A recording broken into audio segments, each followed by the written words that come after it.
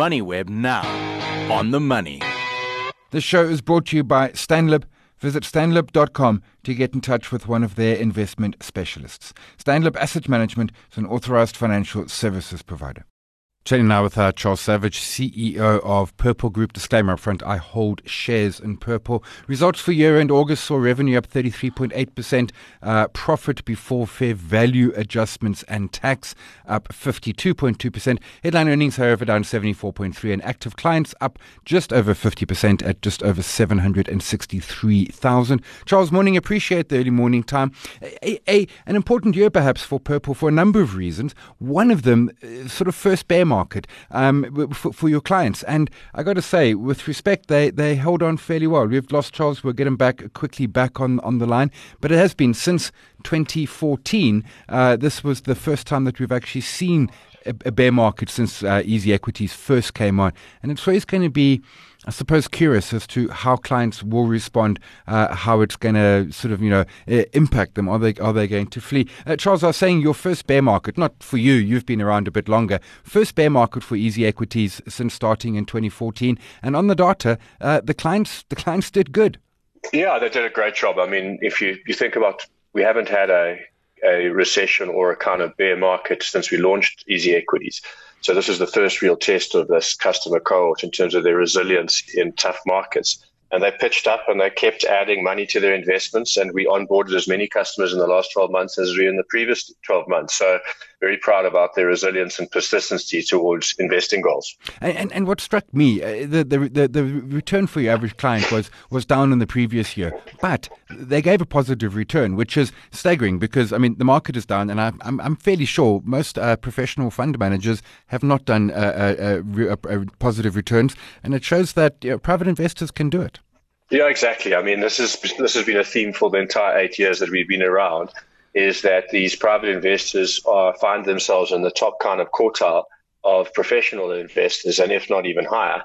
So these guys are doing exceptionally well with their money. And it comes out of the simple fact that about 60% of their assets sit in ETFs, so well diversified, and then they're taking high conviction investments into 10 or 20 stocks where that they've got an affinity or relationship or an understanding of.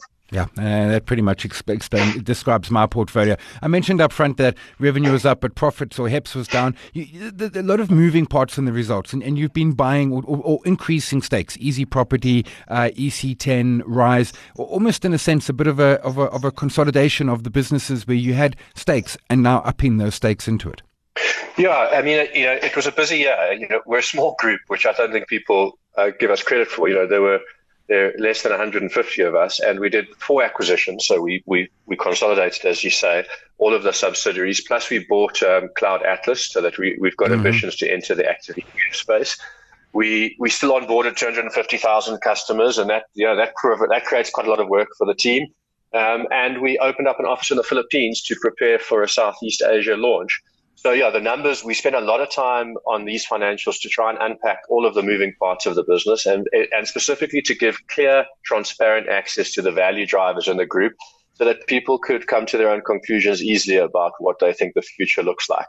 We're obviously super excited about the future, and we think this was a great year in the context of, global financial markets. And we're set up for a wonderful 2023.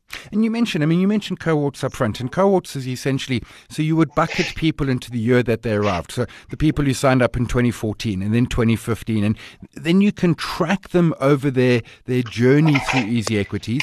And it helps you understand what, for example, the cohorts of 2020 and 2021 are. And the short answer is that as they spend longer in Easy Equities, the clients get more confident, they get better at it, their portfolios grow, and you make better profits off them. That's exactly right. And, it all comes down to the fact that at the start of your journey, you know less. And, as you grow your confidence, your assets grow. If you think about the age group of our customers as well, they're starting at an age of around 25.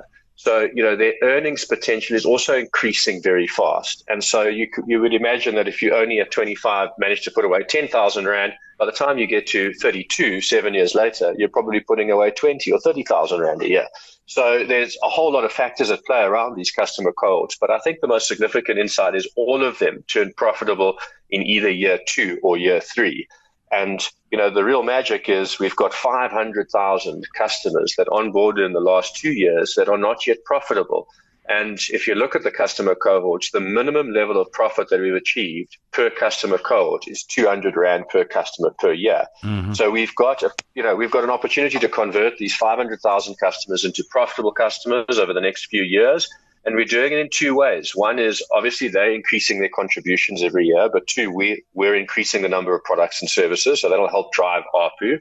And then the second factor is we're constantly bringing down the cost to serve this customer group. And as we do, it becomes easier for us to achieve profits, but it also makes all of our customer cohorts more profitable. So, I'm really looking forward to, if you like, proving the market wrong on this customer cohort group and making a profit out of them in the next 2 years. And back of a Matchbox number there as you're talking, I mean, those 500,000 folks, if they're 200 Rand a person, that's 100 million coming into your revenue in the next year or so. 100 million in profits. Sorry, profits, my bad. Profits. That's quite important. Yeah, and that's a really conservative estimate because, as I said, that's our least profitable customer cohort. So, over the next 2 years, I'm pretty confident we'll get to those kind of levels of profitability from those customers, but really excited about two new products that we're launching in the next 6 months, being Easy Credit, which is securitized credit against your portfolio, and then Easy Protect Life, which is life insurance built for investors. And, Simon, as you'll know, those are much higher margin products, and so they will considerably add to our ARPU and profitability. And that is very much, and we've talked about this, and you've made no bones that this is the strategy here. I mean, part of it is, you added Capitec a while ago, you've brought in Discovery and Telkom and others in this year, but it's rolling out that suite of offerings to now your 763,000 active clients. Yeah, exactly. And it's about delivering products that they ask us for, not ones that we design in boardrooms. And fundamentally, it's about achieving two things. One is putting products in front of our customers that help them create wealth. And then the other side of the coin is what products can we put in front of them that help them protect their wealth. And the runway for products and services is enormous. I mean, we've only delved in investment services. There's just so much more for us to do in the years ahead. You mentioned cost per client. That's been edging down at 173. Part of that, I imagine, is economics of scale. I suppose part of it as well is, truthfully, you and your team just getting smarter at it. Does that number keep on coming down? Yeah, I mean, last year was our worst year in terms of coming down. It only went down 16%. In previous years, we've come down on average around 25%. But this year, we made a couple of significant investments, which are in that cost base that didn't provide an economic return. One was setting up the Philippines office, which is now 15 people, and then all of the infrastructure to support our entry to Southeast Asia. So that's hosting and servers and all of that stuff. The second one is we started to build these two new product sets, which takes time, money, and effort from the team. And the third one is we anticipate onboarding a significant amount of customers very quickly in the Philippines. And because of that, we've had to create excess capacity in our systems, sort of waiting for customers to arrive, which is outside of the ordinary capacity because we really are, our partner in the Philippines is very significant, and we're pretty confident that we'll onboard at least 150,000 customers close to launch date when we launch that partnership. Do you have an ETA for the launch date? I know you put out a sense, and you said that you didn't want to give too much detail. It's sort of an idea of when that will be going live. Yeah, I mean, we're waiting for regulatory approval of our acquisition of Cloud Atlas. And so they meet, I think they meet once a month to do the approval. So in November, hopefully we'll get the approvals. And if we do, it'll take us about 2 months to launch our first ETF post the approval. My gut feel is we're not going to get the approval this year. It's probably going to be early next year and then 2 months later. So first quarter of next year, we'll be launching our first Easy ETF, which will be an active portfolio. And Philippines, a go-live date for that? Yeah, again, interestingly, also waiting regulatory approval. It's just how long is a piece of string? We've had 3 regulatory meetings, and we're lining up for the 4th one.